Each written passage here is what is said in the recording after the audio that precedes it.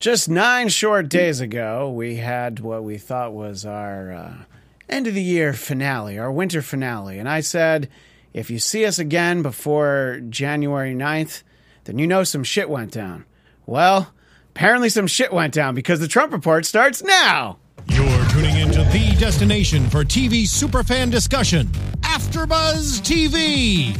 And now, let the buzz begin. Wow, we're hearing this song for a much different reason than I think a lot of people thought we'd be hearing right now. But here's the thing. You live in Alabama, this is your life every day. It doesn't matter what's going on because their conscience doesn't bother them no matter what's going on. Welcome to a very special edition of the Trump Report. It's not just because it's a Thursday night, but just because we thought we were going to be off for a few weeks. And God, if we're back again after this, I mean, then I guess the impeachment hearings. I mean, I can only see that as the only reason why. But anyway, welcome, as I said, to the Trump Report. I'm Christian Blatt at ChristianDNZ, joined by Drexel Hurd of the Political Beat, which is still on break. So it didn't get that crazy. That Political Beat busted everything. No. If you follow me on Twitter, then you know I was live tweeting, or at least trying to tweet out. But no Political Beat this week. But that's all right, because you're here. We've got you here. Mm-hmm. And at the other end of the desk, the man with the numbers, Scott Moore, that's Man 80. Hey, guys. I guess that's a place to start. And I don't need you to have exact totals and counts, but he does. Well, I know, but I'm sort of setting the audience up. Oh, and welcome to everybody in the chat who found us on a Thursday night. Mm-hmm. There was definitely some confusion. Sharable, Texas could not believe that we were doing a Thursday night, and earlier too. Lady Goth couldn't believe that we're even back at all. She's like, I thought the finale happened. There's a lot going on, but anyway, it's a surprise and delight. Yeah, sometimes I love a good sometimes you got to treat yourself. Yeah. That's right. We're going to treat ourselves to a little extra Trump Report. There's one last one. So, Scott, let's talk a little bit about I would say that the word surprising isn't strong enough. The word shocking isn't strong enough. But Doug Jones' win over Roy Moore on Tuesday night in the Alabama special election, how close was it? It seemed to pull away a little bit more than I thought it was going to be, where it was originally like 0.7. Yes. And did you get a full point somewhere in that range? He's almost like basically 1.5 points right now. Wow. Yes. Which, when you consider that this is Alabama, that's like 10 points, right? Exactly. Yeah.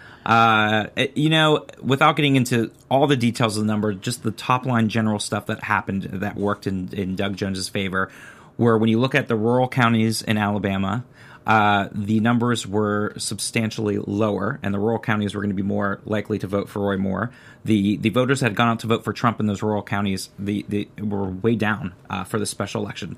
So what we really needed for Doug Jones to pull out a win is you needed those Republican voters to sit home, to do a write-in candidate for another Republican, and for Democrats and African Americans to go out in huge numbers to vote for Doug Jones, and that's exactly what happened on Tuesday night. So rural voters were lower than last year when they voted for Trump, and the suburban vote for Republicans that are college-educated in the suburbs around Birmingham, in Mobile, in Montgomery, in Tuscaloosa went out and actually voted pretty heavily also for Doug Jones. We saw a lot of crossover for those moderate Republicans, which he needed. And, of course, we saw those huge numbers for African Americans. In some areas had 76% of turnout, which is just really impressive for a special election in some of those areas. So that all spelled the recipe to success for Doug Jones. And Drexel, you were passing around a very helpful graphic that had things like, was it 97% of African American men voted for Doug Jones? Things like that. You don't have to run through all those numbers. 98 for women and 93 for men, which is still huge. What's going on with those? So it's 98 for women, 93. So what about those? What about those 5%? The 2%, they can still come to the cookout if they bring a dish. We will help you. They might have gone into the sunken place at some point, but I think the other big number, because as Scott pointed out, the write-in candidate pulled in 20,000 votes. Yes. And which is very significant. Significant number. And apparently there was a stealth campaign for a write-in candidate, and I believe the Alabama coach, the Crimson Tide coach, was that third I did see it was Nick Saban. Nick Saban, yeah. Was that third place winner. So But at the same time, the other number that people should be troubling to Republicans and should be troubling to Donald Trump is that his approval rating in Alabama was tied at 48-48. And that, I mean, Alabama is basically one of the reddest states. Yes, the in third the union. most that voted for Trump last year. That had the third highest total. And so if you're looking at those numbers, you're like, well, Doug Jones, if you look at Alabama as 48-48, the rest of the nation, that should give you an indication as to what the rest of the nation is. And, like you said, African Americans just came out to vote. And I know, like, somebody like the crazy Bill Mitchell. You ever seen Bill Mitchell? Like, I don't follow him, but like he pops up every once in a while because people like tweet at him because he's crazy. Yes, he is. Said something like, "Oh, well, I saw that people were busting African Americans over from Mississippi." Now, if you don't think that Alabama locked down their voting apparatus to keep people from voting illegally, then you're mistaken. And I said it on Hellbent. I was on Hellbent podcast today, a feminist podcast. So definitely check it out because Neera Tandon. Find that? It's on iTunes. You can find. But Neera Tandon was the guest on it, and so she was on before I got on there. But that people have to. What was I talking about? Just the Bill Mitchell and the busing people over, which was a ridiculous tweet that he put out there. And so like African Americans like voted in Birmingham with the mayoral race that happened a few weeks ago in droves. And if that was any indication of what was going to happen in this special election, then Republicans were not paying enough attention to what was happening in Birmingham. Absolutely. Which I think maybe they were not. I found that graphic that Drexel texted to us, and I was not smart enough to send it to our friend Anthony in the booth so we could share it. But I do want to mention sort of the least surprising number from that tally, which is the percentage of white men who voted for Roy Moore. Well, it's a little surprising because it's 74%. That means 26% of white men voted for 23 for Jones and 3% no answer. So some of those might have been write-ins for Nick Saban, maybe Colonel Sanders. I know that's Kentucky, but obviously he's well appreciated there. So yeah, I mean it's definitely a clear breakdown. And Drexel, you sort of touched on it, but the idea that do you think we would have this sort of African American turnout on a regular basis? I'm not specifically saying in the state of Alabama, but would we have this kind of turnout if maybe there weren't some tactics at the polling places keeping them away? I mean, do you think this percentage try to come out and are turned away or discouraged from voting in other ways? Like there'll be mailers that say that the election is on a different date than the date it actually is to try and confuse people. Well, those things happened that day in Alabama. If you're looking at reports, those things, people were getting text messages saying that their polling places had changed. Earlier that day, also, the Alabama Supreme Court had struck down the lower court's ruling in Alabama on preserving the electronic voting ballot so that they could. So it actually would not help Roy. In a recount, it probably would have helped Roy Moore, but the Alabama Supreme Court. So those were tactics that the Republican-led Alabama Supreme Court, the Republican Party, tried to deploy. On the other side of that, the DNC pumped $1 million that nobody knew about into targeting African American communities and millennials in Alabama and making sure that they got out to vote and that they were prepared for that. One thing that that I'll say, and I'm sure that Chelsea would disagree with me, being as far up Bernie's ass as the next person. Wow! But the backbone of the Democratic Party is obviously African Americans. It is not It is not working class Democrats. Absolutely. But with that said, people look at the term working class Democrats and just assume white voters. Black voters are the working class, right? And Latino voters, and a lot of people are part of that working class. And there's a reason why black voters did not latch on to Bernie Sanders is because he was not talking about black working class voters. And we saw it is no secret that black folks have kept the Democratic Party alive.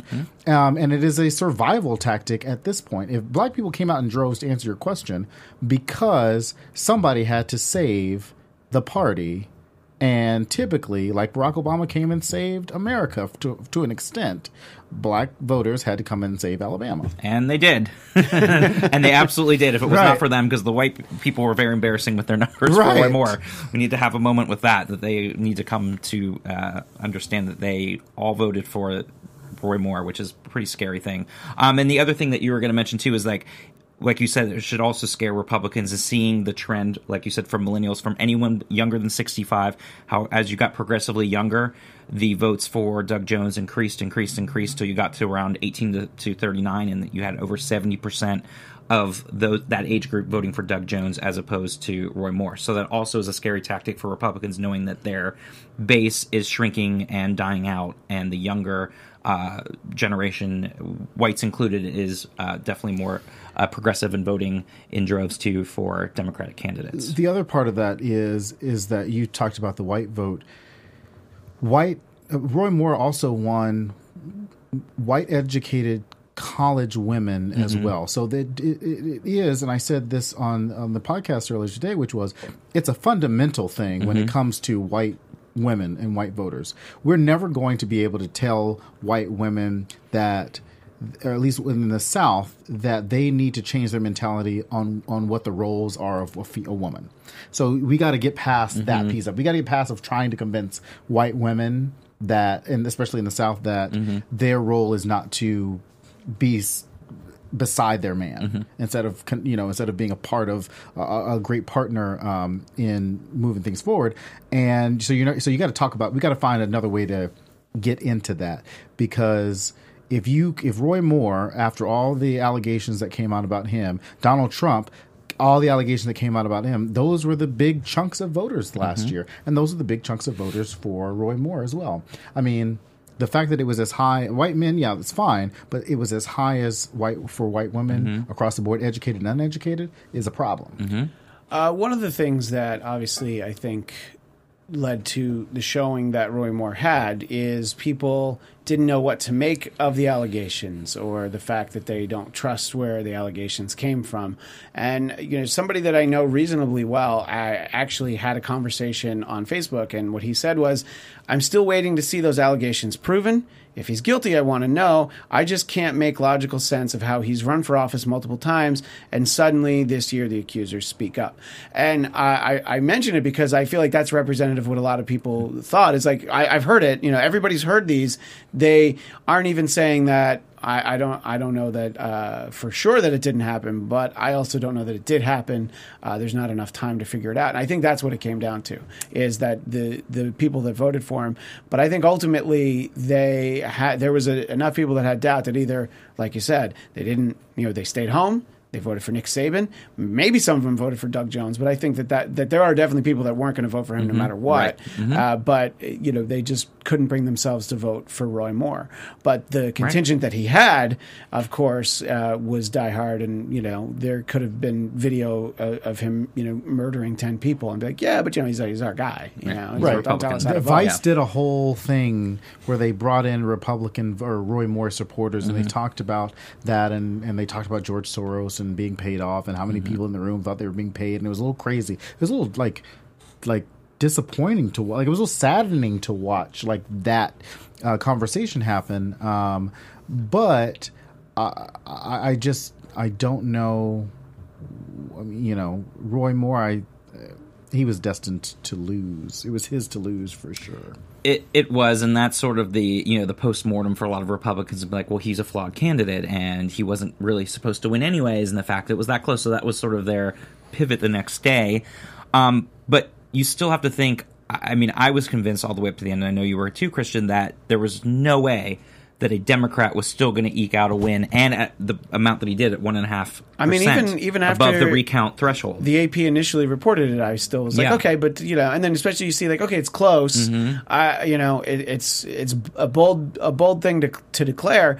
But I still felt like it was going to swing back the other way. I was very surprised. See, I didn't feel like that because I didn't, because you still have faith in I did later condition. When I saw the numbers Scott come and I in. are very cynical. I am, and I thought, once the RNC had sort of started to invest back their money, and Donald Trump did his full-throated endorsement, and I knew that Donald Trump had done well in Alabama. I started thinking, well, maybe some of those people who were on the fence about voting for Roy Moore now feel more comfortable doing so, and that it was going to make it so it was at least very close. And you had the governor there who was a woman who said she was still voting for him, and that basically you need a Republican there for the votes and that the sort of thing. The Republican Party of Alabama saying if you don't support Roy Moore, then you will have no chance of running in Alabama. And now all those people have egg on their face. They do, but I really thought because those people were there that it was going to give the people that were concerned about voting the leeway to do so. So I was still surprised, and then thinking it had been a quarter century since, coincidentally enough, Richard Shelby, the senior senator from Alabama, was last elected statewide as a Democrat, who then has, of course, now switched parties to Republican.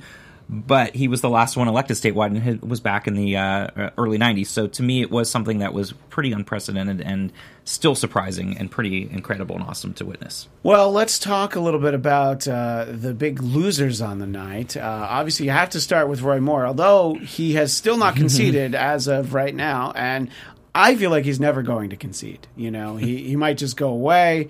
Maybe he'll go to another county where there's a mall. He's allowed to hang out at the food court. or take Sassy out to the next county and where he's free to... Which I believe he lost that county, that the mall. Yes, that he's he did. in Gadsden. Yep.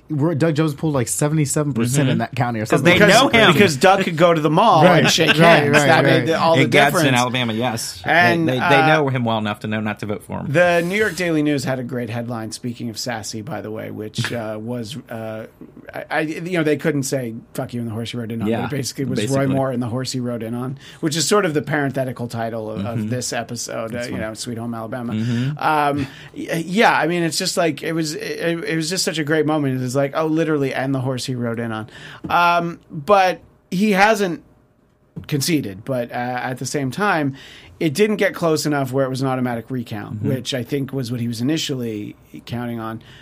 Scott, any theory on what he's waiting for? I mean, other than God to tell him that he did win? I think, he's waiting for God to tell him, or God to somehow change the results, because as it being a federal office holder position, he can't even pay for the recount now, because state rules are different, but for the federal, it's like unless it's 0.5 or different, then there would be a recount, and that would be available. But he's 3 times over that threshold, and for federal office holders, there will not be a recount for that. So, and the Secretary of State of Alabama has already said that there's already been a recount. Donald Trump has already called Doug Jones to congratulate him. I mean, more importantly than that, he tweeted congratulations to Doug Jones. Well, I don't know if it was really him. I had my doubts for that. His account tweeted. It was definitely a little too... grammatically correct for Donald Trump to have tweeted it. But kind of nice, but that they were trying to be Trump-esque at the end with that, and I was like, I don't think it's him. But yeah, the Secretary of State's already kind of declared that. But the Republicans, Mitch McConnell, not wanting to seat... The hypocrisy of the Republican Party is really crazy to me. Yeah, seriously. Like, every time I think about it, I'm like, what in the world? From Roy Moore...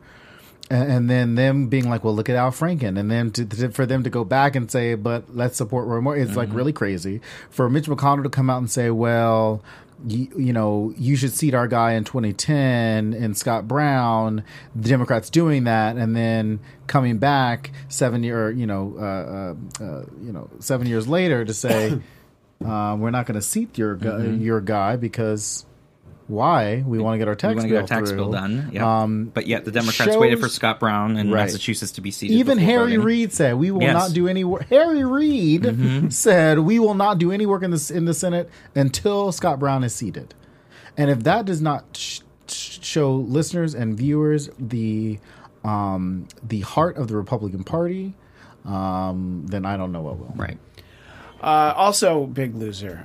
On this race as a whole has not gone well for President Trump. He endorsed Luther Strange. Yep. And then he's got on board the Moore train. Then he backed out. He backed away from the Moore train. He pulled it out of the station. And then he was all in the last few days. And yeah, that was the one little glimmer that like, oh wait, maybe there's like a serious chance if Trump has to actually go all in on this guy. And I mean, the next morning he tweets, or, as Scott alluded to, someone with access to @real Donald Trump tweeted Scavino, congratulations to Doug Jones. Ivanka. Yeah, could be Ivanka. She just figured out his password. Is really all it was. I believe the password is boobs. Trump. Boobs 1 2 3, or Trump is synonym. But I don't know. I mean, I think look. I mean, nothing really sticks to Trump long term, but it has to be infuriating to him that he got involved, and even he knows that he looks worse for endorsing this guy. If they had won, it's like, well, look, I had to. And I don't know. I mean, I don't think he's the biggest loser. The biggest loser is clearly Roy Moore. But he's really pretty close to that, because if you look back at all of his last couple endorsements, again, he went all in for Ed Gillespie in Virginia for governor, who lost by huge numbers. Like you said, he went in for Luther Strange in the primary, lost. Then he jumped aboard with Roy, and now he lost that as well. So he does not have a good streak going with endorsements, and it also proves that he doesn't carry any coattails for anybody. And again, that should make Republicans nervous going into 2018, knowing that they have absolutely nothing to benefit by working with him, because he's not going to help carry them over the finish line by any chance. If you can't pull out a victory in Alabama, then you do have serious problems as a party to head into the midterms next year. I'll also point out the fact I think that Donald Trump is a loser of the night, and just in general. But I think the biggest loser of the night, other than Roy Moore, is Steve Bannon. Exactly who I was going to move on to. Because when we talked about it last week, we talked about getting these endorsements, and I'm like, I don't know how much that helps Roy Moore. Right. I mean, I guess there's a big cross section of the same people. But it wasn't even an endorsement. Roy Moore was a Steve Bannon pick. Yep. Yeah. So and this might shock some viewers, at least in terms of what I'll say about Donald Trump, which is Donald Trump, I don't think ever picked Roy Moore. Donald Trump picked Luther Strange. He did. And so if you look at where how Roy Moore campaigned, how Ed Gillespie campaigned, they were somewhat similar in their fear tactics. Luther Strange never really did that. The tactics of Moore and Gillespie were Bannon-esque. The tactics of Strange tended to be, while Trump is still more, right. Yes. While Trump uses a little bit of fear tactics, he's not as crazy as Steve Bannon, who helped him use those tactics during the campaign. So I would look at it and go, Donald Trump lost the battle with Luther Strange, but Steve Bannon lost the war with his candidates, and those are the coattails that now Steve Bannon probably has to go away. Right. No, I think you're right that it definitely is Steve Bannon. I only brought up Trump with the fact that the sitting president, who did endorse these people, did not provide that extra over the finish line help, and that it makes that sitting president and the party that he leads bad. But yes, it definitely weakens Bannon as well. Hopefully he doesn't take Bannon's advice going forward. Hopefully I think from a I said it's this thing. If John Kelly got rid of Stephen Miller, like he got rid of Steve Bannon, the White House would normalize just slightly. Because Stephen Miller is the policy person, and he's pushing all these crazy things, and that's what's making the White House look crazy. And so if he leaves, I would say that the White House would have some chance of normalcy in terms of messaging. But right now, that's not the case. Well, except for the Twitter, though. I don't know if that's ever going to go away. No, the Twitter that's never the problem. I'm in policy. Yes, as far as the cohesiveness of that, but you have a person who can't help himself on Twitter that... Yeah, but the point about Bannon is that even he initially was, he had kind of backed away from Roy Moore as well, and then again went all in, and it didn't help. And yeah, I think it brings up questions as to how viable is. His tactics could still be very effective, but the face of Steve Bannon, I don't know how much that helps you, in 2018, having him actually at your events, even in some of the most rural areas of the country. I don't know how much he helps. And we've never seen a strategist out like that before, ever. As far as I can remember, Karl Rove never went out like that. Right. I don't know that Democrats have a strategist like that. Because you'll have like your Carvilles and retired guys, right? But those people aren't like shaping huge things like Karl Rove did and like Steve Bannon did, where Republicans answer to one person. Republicans always answered to Karl Rove. Republicans always answered to Steve Bannon during the campaign, and Democrats have never been like that. And so I guess that's going to be a little learning lesson for Republicans going forward, to the point where Ronna McDaniel, Yes. what's her name? Yes, Romney McDaniel, the RNC chair. Yeah. Like, for her as a woman to have taken this party out, taken the party apparatus out of Roy Moore to put him back in, like, what was going through her head? And what's going through her head now? And what is Mitt Romney over there saying to her? Well, like, half of the tweets that she also posts are just crazy as well. Well, I'm yeah, like, she's I'm like, Well, ew. the morning after seemed to be the time to really lean into Roy Moore, but also to Steve Bannon. I love that Representative Peter King of New York could not resist talking about how he looked like a drunk. He's like, I didn't say he was a drunk. I just said he looked like one. And, I mean, I think that... Yeah, I think that, look, all of this is very indicative. Now, the real question is, what exactly is Doug Jones going to be able to accomplish? I mean, he won't be seated for a month, and I guess we're going to get the tax bill squeezed through. I don't know. Simple question I don't know either. For you, Scott, before we actually talk about the tax bill. Will the composition of the Senate be 50-50, or are there other changes? Or, I mean, Pence would still be the tiebreaker, right? He'd still be the tiebreaker, yeah. So it doesn't really change anything, right? Well, I mean, it does change the fact that you have now one less Republican that's going to be voting with you. So you have 50-50 with Pence, the 51-49 will be the new composition, because you've got the two independents that caucus, like Bernie Sanders and Angus King in Maine, that caucus with the Democrats. So you've got 49-51. So that really only means that you can only lose 2 Republican votes now instead of 3. So that makes it a lot tighter now for anything that they're going to be trying to do in the next year.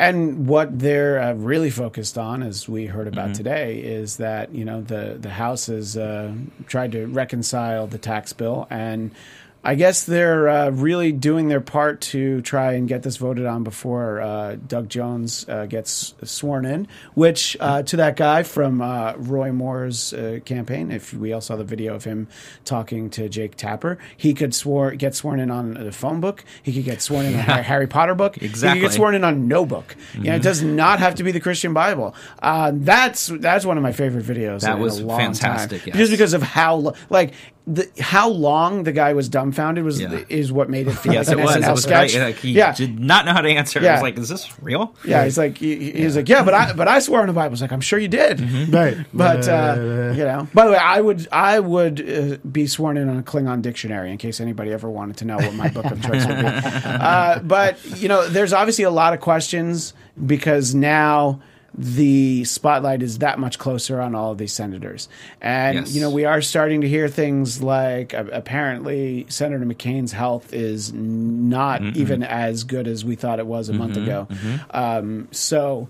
Cochran also, I heard today, is in ill health, and you have Marco Rubio who said he's going to vote no. But Marco Rubio has no backbone. I know. But you think about that in the Bob Corker, and you think if Susan Collins comes back on the other side. Like, there's a lot of people Jeff Flake, for sure. Like, there's a lot of people where it's very easy to lose those people, and you're not going to get it done in time by the end of the year, and therefore you have a new Democratic senator that's going to make it even harder to get these things passed. And the longer that they go... with the longer that they get, like, people are going to be paying a little bit more attention now because net neutrality is kind of out of the way. Yes. So their focus can be on this tax bill. But to your point, listen, I don't know if John McCain's at Walter Reed right now. The chances of him, at least, we're hoping that he pulls through what he's dealing with right now. But the chances of coming back to vote are pretty slim right now. So that brings it down. It looks like Bob Corker's a no. So that brings it down to 40. That brings it down. That's 2 down. Yeah, it's 2 down. I mean, so you have 52 right now. So, you have 52, so that's 50. Right. So all you really need is one more to break away, and then if Susan Collins doesn't get what she wants, then there's that. And then Marco Rubio talking about adding more money in for poor people. The Freedom Caucus doesn't like poor people, so they don't care. So just getting that through the it'll get through the House. The other part of that is Paul Ryan Yes, which is our next rumors. topic. is looking at not running for is looking at retiring. I don't know whatever Yeah, that retiring. means. He's like what 45, Yeah. like retiring. Well, Yeah. I mean, to me, the only reason Paul Ryan retires is because he wants to run for president. But I feel like even he knows that you have to have some semblance of a personality to run for president. You know, I mean, he has to have seen the vice presidential debate that he was in. You know, so I think he should know what his own limitations would be as a presidential candidate. So maybe it's just he's had enough. Right, but we know the first thought I had is like, oh my God, is he going to run for president? no, but I mean, we know that the only reason he wanted to be a United States congressman was to do the tax bill. Yes. So And the health if he and doesn't welfare get that and all through, Yeah. if this doesn't go through, Yeah. Yeah. there's two things that'll happen. He'll lose the Wisconsin election to Randy Bryce. And we'll start to, and it's a good chance he'll lose that election. So he might be calculating I that love the piece Iron in. Stash. I'd love for Right. him to beat Ryan. That would be beautiful. I think that's another I don't know. calculation that Paul Ryan's making is there's a good chance that he might lose, and that is not a position that he Right. would really want to end his run as Speaker of the House. Exactly. On is losing a race. And Well, he sort wants of to like go he out saw race what to race. happened with seeing Air Cantor lose in a primary, a couple years ago. But that's the same thing that I always feel would happen with Trump as well. That even if he, and I still don't think he will be, but even if he is eligible to run again for re-election, if he knows that he's going to lose, he will find an excuse to not run because he would rather not walk lose. out as a loser. In all sense of the word, and so he would rather not run again and then blame everybody else for not letting him, do what he needed to do. And that's sort of the same tactic I kind of saw with Paul Ryan, unless he has something else that he's planning on doing, some kind of thing or something else that he's Paul Ryan is about P90X spokesperson. I don't know. Keg stand classes. I And think- Rand classes for Right. everybody. I don't know. I think Paul Ryan is going to ride off into the sunset with a lot of money from a lot of corporations that lobbied him on this tax bill. So I think that that's something that Wisconsin voters are going to have to remember going into 2018 if he decides to run for re-election, and that the American people are going to have to realize when they go to the polls about Republicans in general about letting a tax bill like this through. So. Absolutely.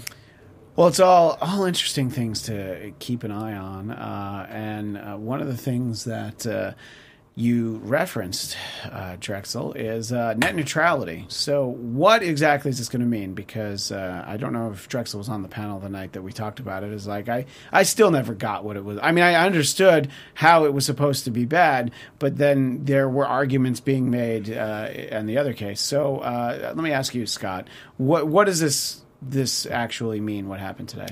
Well, for the exact moment, it's not going to change much. But the first thing that it means is that companies can now basically charge Netflix and other streaming services rates that are higher or lower to be, however they feel that they want to do it now, to be on their fast lanes. And these charges could then be passed along as to consumers, much like you get on a cable bill, like you can get this package, you can get that package, you can get this internet, speed, through AT&T or Spectrum or whoever your provider is. And now you'll be able to do that with fellow companies to have the privilege of being on your your internet service. And you can also now charge people for that convenience of now saying, well, if you want to have great streaming service and you want to have Netflix, that's not our company. You're going to have to pay as a consumer X amount of money to be able to use Netflix on our, Spectrum cable or AT&T or direct, whoever you're getting your. So it could your cost a lot wireless more provider. to watch quality after shows on Absolutely. YouTube. See, Yes. that's something that people should take very seriously. People, what do you do at this point? I mean, you just try and yell about it. I mean, Well, the best. I mean, and just saying the best correlation to kind of look at is you can see what happened in Portugal when they kind of did a similar thing, and you can see what happened for consumers there. If you're curious, you can kind of see what happened and how people ended up having to pay for services. We did have quite a few states today that said they were going to be filing lawsuits to keep net neutrality in place, and so I think it's going to be a longer process. I think the issue with the FCC, and it's always been difficult, even on being, when it's Democratic controlled or Republican controlled, is that it's tied to whatever administration is in power, which they always claim, well, that's what the voters' intention was. But however, you do not vote for any of those FCC committee people and the governors, and they're making decisions that affect every single American, but yet they're never voted on. And that, to me, feels like an issue. Even if you agree or disagree with their policies, when it flips back to Democratic control, there'll be a lot of people who feel like, well, it feels like people should have a right to have a say on who these people are, and that they should be answerable to the American people rather than serving at the pleasure of a president who's in power, who's going to pick who they want. And a 3-2 vote today doesn't make you feel confident knowing that it's completely on party lines today. And there's the other part of that is elections have consequences, and this is what happens when you don't go out to vote, and people get to put in place. I won't say so. Put a pin in what I just said, because we do know that Barack Obama appointed Ajit Patel to that seat, and I'm sure you guys talked about it on the show when you talked about this. The only reason that Barack Obama put him on that commission seat was because Republicans controlled the Congress at the time, and Mitch McConnell said, "This is who I want," and there was not much that Barack Obama could do in that sense. So I know some people out there are trying to say, well, this was Barack Obama's. I mean, even Don Jr. just tweeted it. Oh, well, Obama's FCC chairman. And I'm like, he was not Barack Obama's. He was FCC not his FCC chairman. That was elevated when Trump came in, and also you have to have a certain number of Republicans, a certain number of Democrats. When you're the party in control, you get the majority, but you have to always balance it out. So if a Republican left, you essentially have to put in another Republican there to keep it 3-2 in the case when Obama's running, and vice versa. So Trump would also have to make sure that there's Democrats in there as well. You can't just have it 5-0.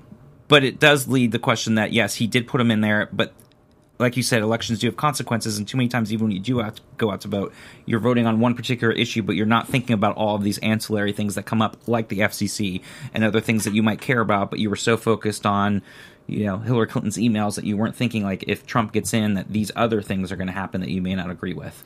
And that's part of the problem, like you said, that happens when people don't think about the other things that will happen. There's a spirited debate in the chat right now. I'm watching. Drexel, I can't read it. Where did My eyes are too old. Drexel, where did you get this scarf? It was a gift. Okay. And it's blue. Is it? Oh, yes, I guess it is. Yeah. So, it's because like the dress my thing. bosses got us all like infinity scarf, and I was wearing it today because it is a little chilly in Los Angeles. I know people. Yes, it's people 79 degrees now. It dropped below 80. To be fair, right now it's probably in like the low 60s, high 50s. Yeah, and so scarf weather. I usually sit at my desk with a fan blowing in my stretching face that. anyway. Yeah. And it's really cold in my office, so I pretty much didn't. I mean, I don't like to have to take things off, but yeah, it was a gift, and my bosses know that I wear a lot of blue, so they wanted to get me something that matched a lot of the stuff that I wear in general, and that's what happened. And plus, it's very Democrat. It's Democrat. Yes, blue. it is. That's a little celebratory scarf. Yes. I don't know where they got it from. I don't know. I could not tell you that. All right, we're sorry. Well, Sherrill, Texas, you're going to have to find that scarf on your own. One of the the story that I woke up to this morning, my little alert, was that Disney has bought parts of Fox, and betraying the huge nerd that is underneath this blazer, who, by the way, Monday nights is one of the hosts of Marvel TV Weekly here on AfterBuzz. Super excited at the idea that we can get a movie with the Avengers and the X-Men in it now. Beyond that, I'm sure there's a million bad reasons, but that reason, I'm like, hey, that ain't all bad. I'm okay with that. In fact, Chris Evans tweeted last week that it means that there could be a movie where he plays the Human Torch, who he played in the Fantastic Four movies, and Captain America. He could be a buddy comedy with himself. But okay, so my question, I know that obviously we talk politics on this show. Yeah, but however, this does factor in eventually. My question about that, I did not grow up with the Avengers. I grew up with DC. Like, I'm a Justice League fan. I have not seen the new Justice League movie yet. I haven't because I don't Save want to your be $12. I don't want to be super disappointed. So I might You just won't watch be. it at home. Honestly, you won't be super disappointed. It's fun, but it's not. I have great. Movie Pass, so I won't be paying much anyway. That's perfect. You'll definitely enjoy it. Yeah. With Movie Pass, you'll enjoy I'll definitely it. enjoy it. So my question is, the Avengers and Justice League movies like that feel so packed with they're exhausting with people. Yeah. To add another layer of X-Men into the Avengers sounds way too too much happening. Hey, make the movie 4 hours. I'm fine. I'm in. It does 5 hours. Whatever. I have no problem. 5 hours. But it does beg the question that, Disney, the Mouse House, in recent years has acquired Star Wars, Marvel Comics. I don't even know what else. But, by acquiring all these things, now they have Fox. I don't feel so good about that. I mean, it's an entertainment company. It's not a utility company. It's not a cell phone company. But at the same time, to me, this strikes me as the exact kind of monopoly you don't want. Right. I think you want this company to be 5 or 6 different companies, that create different content, instead of sort of streamlining everything and streaming in Disney's or case. Streaming, which you'll have to pay extra for because of that neutrality. So, but that's all. That was Disney's goal. Like their goal, Disney has not made a live action movie that has been successful in a long time, other than the Marvel movies. Which, if you look at if you take Marvel out, Disney is only successful at animated movies. Yeah, I mean, if you think about it, and again, this is hardly political, but I mean, Disney abandoned the Chronicles of Narnia series because, like, the first one did pretty well, and then that was the last like big foray that I can think of. I'm sure there's something else, but Disney could have done a really big Christian push for Chronicles. No, seriously. I mean, they should have. Chronicles of Narnia. Because, they just didn't do that. You mean with the Jesus Lion? Yeah, they right. should have. That's what I meant. Like, they just did not target that audience. But the other part of that is, Disney taking over Fox, which does a lot. Fox Searchlight, which does a lot of really Shape of Water, the Billboard movie that just came out. Three Billboards outside of Missouri. Fox Missouri. as well. So Fox does those type of movies. Disney might not be able to do those type of movies, but I think there's going to be a lot of jobs lost over on the Fox lot. There will be a lot of jobs lost, especially in the movie side of things. Because they're already talking about savings. Yeah. They're already talking about $2 billion or whatever in savings. Yes. And that's where the jobs are coming from. Yep, from the movie side, for sure. But I think that the Disney's end goal was not about the quality of movies, was about knowing that people were going to come to them anyway. Right. And that they can now take all of their movies off of Netflix and then create their own streaming service and then put it all there. So now we're not only paying for Netflix, but just as now we're paying for all of this, just like we pay for CBS All Access so we can watch Star Trek. Yes. And that's what's going to end up happening. Yep. And we're shit for families, $10 is a lot of money. Oh, it adds up. It adds up if you have to pay for 10. Yeah. Netflix, which just went up by $1. I saw that. CBS, which is now which is probably going to go up next year, and then of course is Disney streaming service. So I think that's what people and also the market share that they're going to have now is going to be something like 40%. Of this company, and it's kind of the same thing that Comcast did when they acquired NBC Universal, and they get the theme parks, and so these are the two companies that are sort of trying to rival each other for the biggest entertainment conglomerate, and it doesn't help the everyday American or the consumer. And you're right, on the movie side of things, the redundancies are going to be a lot, so there's going to be a lot of job loss, a lot of people looking for work. TV side will fare a little bit better because they have enough separation, and Fox has a lot of different shows and productions, so that'll be a little bit better. But it is a little bit scary when you see these huge conglomerates that have way too much money and power, and now lobbying power when you talk about politics, of being able to have a bigger say in what laws and legislation is passed for them, and what's going to be friendly for them, as we already see with their theme parks and what they've managed to do in like Orlando, my hometown, and basically had a whole government district made for them that they have a lot of power and control over. Celebration. So you see that, and it doesn't help the average American. And again, that's where I don't understand how the everyday Republican feels that Republicans in power are looking after their interests when they're looking after businesses' best interest by giving them more power and less from the everyday American consumer or American worker. And it's interesting to think, for all of the cord cutters who were so happy, and we'll probably look back and when everybody had $100 cable bill or satellite bill, you're actually spending less money than with all these services that are going to add up. Obviously the cable bill is not structured very family friendly in any way, but you're going to end up spending more with all these things. Where we start breaking it out to $10 here, $10 there for different services to be able to have that. Yeah, it's going to be very quick. And you'll still need some kind of over-the-air television service because people who want to watch live events, internet, right? You got to see. We already have pay-per-view. Yeah, you got to have internet to be able to wireless or internet or some way to be able to get all that stuff. I mean, I'm a big Disney fan. I mean, if you live in Southern California, chances are you have an annual pass, and Tim and I love going to Disney. We just were there last Friday, but at the same time, you started over the past few years, you started to see where Disney's is getting a little greedy. Not that they always haven't been, but a little bit more in how they managed what they were doing with Coco. So Coco was a great movie. So if you haven't seen it, go see it because it's really great. You could learn a lot if you're a Republican. But there was a moment where there was a point where Disney tried to purchase Dios de los Muertos, the Day of the Dead, the Spanish term for Day of the Dead. They wanted to keep it because was the original title of Coco. So they wanted to capitalize off of a term. They wanted to basically trademark it. Yeah, that a term that people have been using for years. Centuries, yeah, basically. And so that if they had won that would just open the floodgates.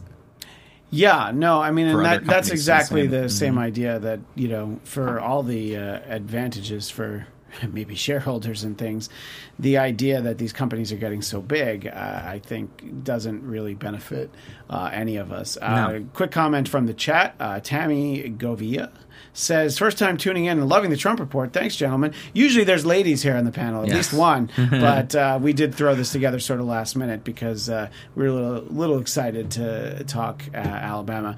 But speaking of ladies, Omarosa, this will be our final topic. I'm sure we're pretty much out of time, Anthony. But Omarosa, apparently hearing, as she heard during the course of the Apprentice, you're fired. Now, she said that she did not take wedding photos inside the residence, but then that means she took them like in the Oval Office. She was a very calculated response. It's like, I did not take those pictures in the residence. I didn't hear that the pictures were taken in the residence. I heard that the pictures were taken in the White House in general. Yes. Yeah, so who takes their photos in the White House when you're not a kid of the President of the United States? Yeah, exactly. But I don't even know that that's what it was. But just quick little round table. We'll go through. Scott, you'll be second after me. Anybody surprised that this didn't work out? Because I'm not.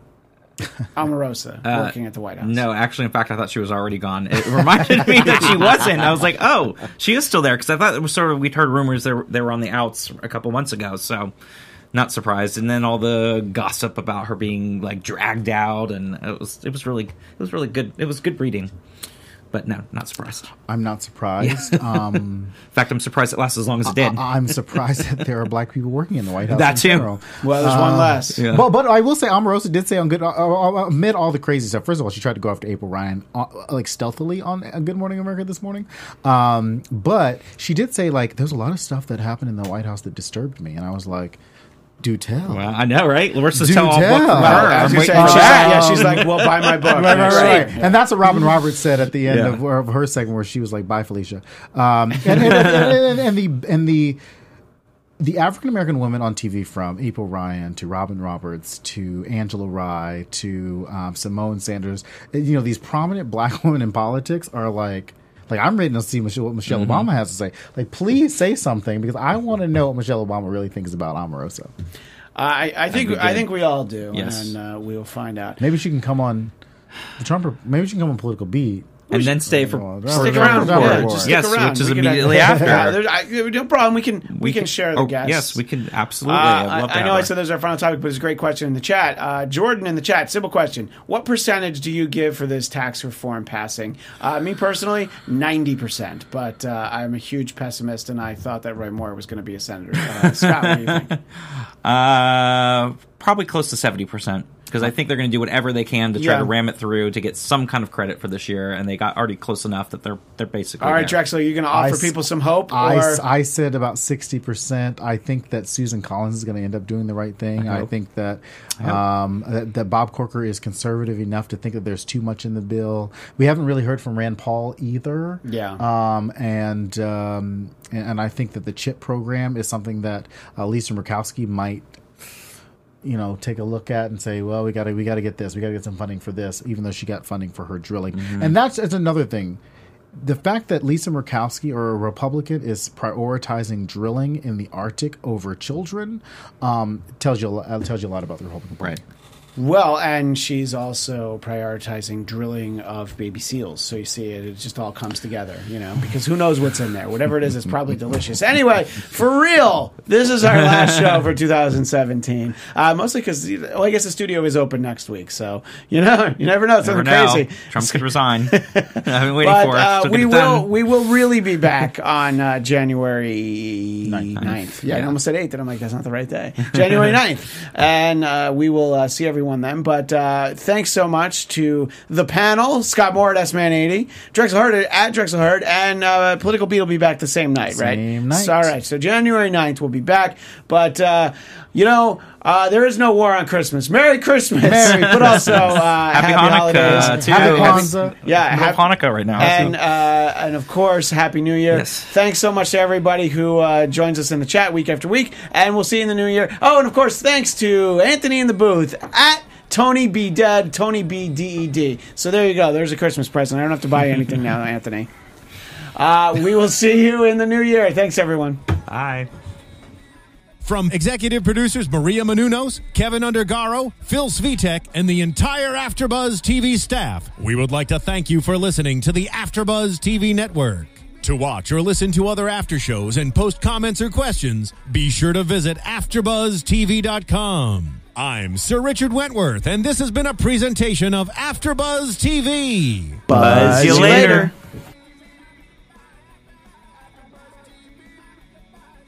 The views expressed herein are those of the hosts only and do not necessarily reflect the views of AfterBuzz TV or its owners or principals.